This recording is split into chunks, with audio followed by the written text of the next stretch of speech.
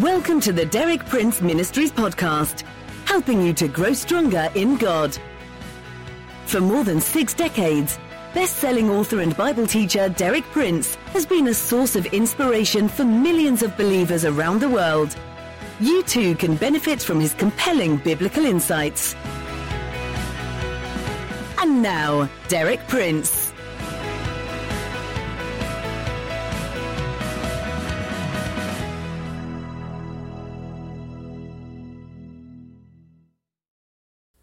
How to find God's plan for your life. Yesterday I explained the first essential step toward this goal. That is, to let God deal in a radical way with the consequences of sin in our life, and then by a divine creative act to form us into a completely new creation, a completely new kind of person. The further unfolding of God's plan is only open to those who have first experienced this mighty creative act of God. Today I'm going to explain to you the next step, which follows on from this creative act. I'll turn first to the 12th chapter of Romans, the first verse. This chapter of Romans begins the practical outworking of all the theological truths that Paul has been unfolding in the first 11 chapters of Romans. It takes the theory of the first 11 chapters and applies it in practice to the way that we live. It begins with a therefore, and I've said many times when you find a therefore in the Bible, you need to ask what it's there for.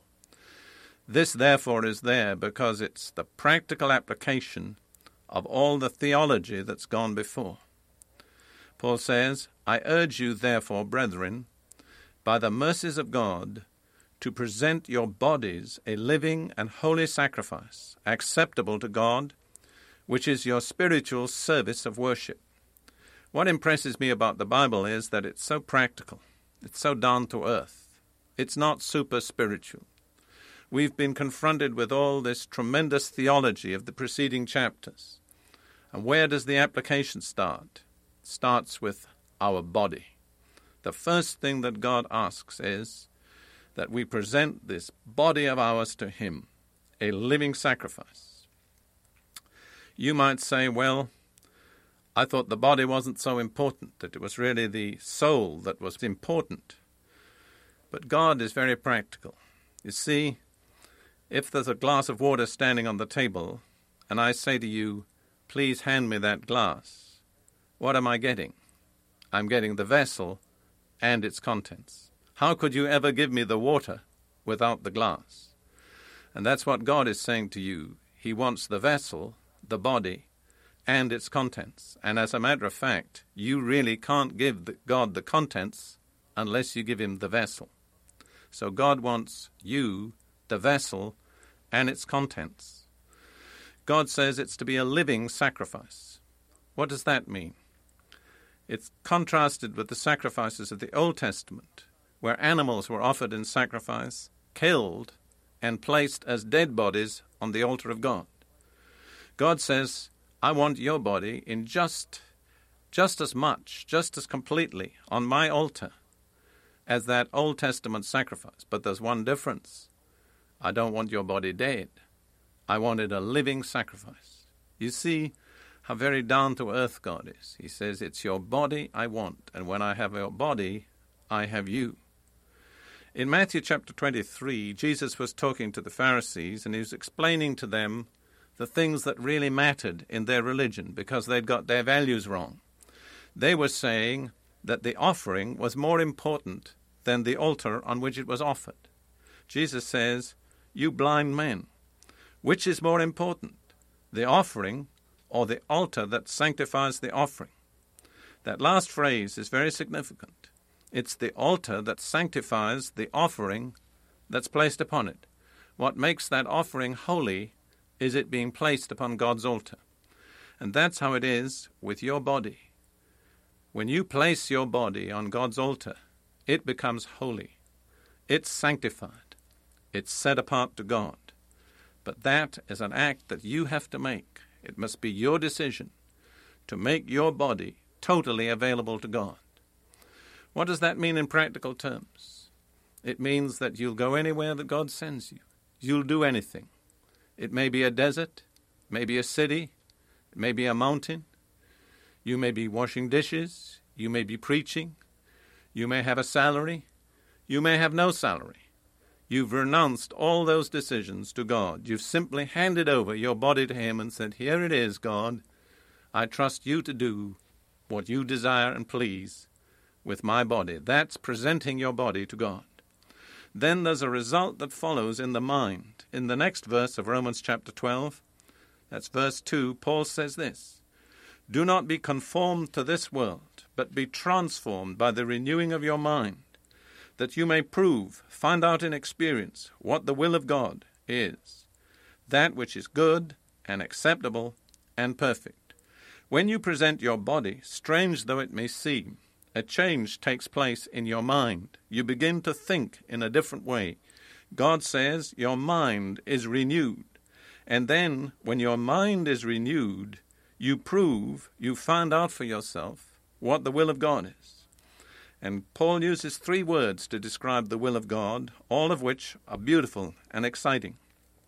He says it's good, it's acceptable, and it's perfect. You'll notice there's a progression. As you begin to discover God's will, you discover it's good. God always wants what's good for His children, never what's evil. The further you go, you discover it's acceptable. It's what you really want too. And then you come into full understanding it's perfect. It covers every area of your life. It meets every need. There's nothing that isn't provided for your good in the perfect will of God. But bear in mind, it's only as your mind is renewed that you can find out the will of God. You see, typically religion works from without. It starts trying to change man from outside. But God works from within. He says, when I can begin to change your mind, then you'll change. Your whole way of life will change. And I'll be able to reveal to you my will, which is good, acceptable, and perfect. Now I want to explain to you why God can only reveal His will to our mind after it's been renewed. Before God makes this change in our mind, the mind that we have by our old fleshly nature is not something that can receive the will of God. In Romans chapter 8, verse 7, Paul says this, "The mind set on the flesh is hostile toward God."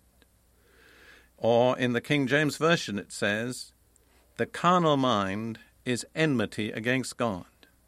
I think it becomes obvious that a mind that's at war with God cannot receive the revelation of the will of God. That warring attitude of our mind, which is hostile to God, must be changed by the transforming of our mind, by the renewing of our mind, and then that renewed mind, and only that renewed mind, can receive the revelation of the will of God. Now, the carnal mind is the product of impressions from man's rebellious soul, a soul that has been in rebellion against God. And it covers 3 main areas: the will, the intellect, and the emotions. And essentially, the carnal mind is self-centered. It revolves around that little word, I. It's ego-centered. It's expressed in certain simple verbs. The carnal will says, I want. The carnal intellect says, I think. The carnal emotions say, I feel. And in his unregenerate or carnal condition, man is controlled by those 3 verbs. I want, I think, I feel.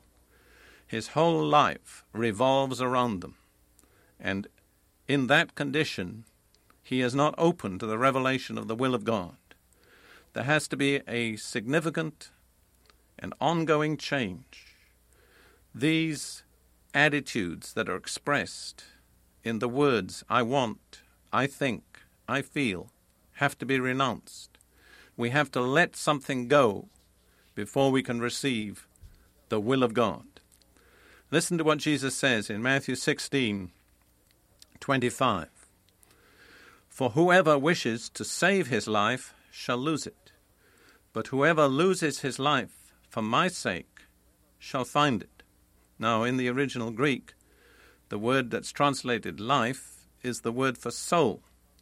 So if you wish to keep your soul life, you lose it. But if you're willing to let your soul life go, then you'll find a new life, a life that God has for you. What does it mean to lose that old soul life? It means to renounce self. It means to say to self, you're no longer going to dictate to me. I'm not going to be ruled any longer by the things that you want and you think and you feel. I'm going to live by different standards. I'm going to get my direction from a different source. I'm going to turn my back on all that selfishness and self-centeredness. I'm not going to be the plaything of my own emotions and my own impressions. I'm going to lay down that old soul life, that ego-centered way of living and thinking, which has dictated to me all these years. And I'm going to find a new life, a life that God has planned for me. You remember what I said yesterday, as I quoted Ephesians 2:10, where God's workmanship, when we come to Him in Christ, created for good works that He's prepared for us, a unique and special task that God has for each one of us to fulfill. But as long as we go on thinking along the old lines, as long as we let that old ego-centered life control us, as long as we're motivated in those old ways, we cannot find and walk in those good works which God has prepared for us. So there's a life to lose, and then a life to find. And if you're really going to find the fullness of God's plan for your life, you have to ask yourself, am I willing to let that old soul life go? Am I willing to stop thinking in those old ways? I want, I think, I feel. Am I willing to let God change me from within by renewing my mind? That's a decision you have to make.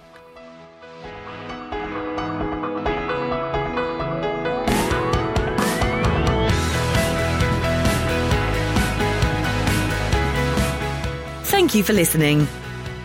For more inspiring teaching, visit our website at dpmuk.org/podcast. And like our page at facebook.com/dpmuk to join our online community.